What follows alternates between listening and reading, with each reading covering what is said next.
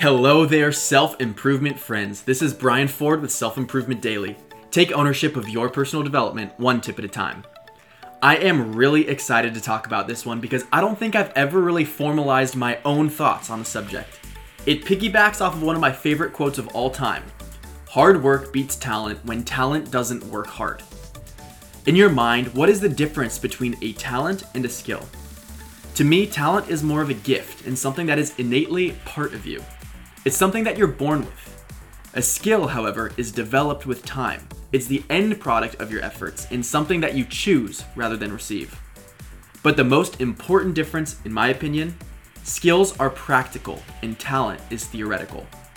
Does that mean that they can't work hand in hand?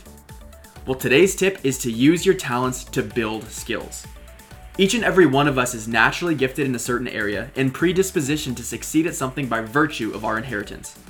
Our success is then dictated by how good we are at acknowledging areas where we are talented and working hard to improve upon the platform that we inherited. That's why the best of the best are known to just have it, because they have built upon a talent to achieve a magnificent level. But remember, hard work beats talent when talent doesn't work hard. And those who might not necessarily have the initial talent can still win by working harder than those who did have the talent but didn't work at it.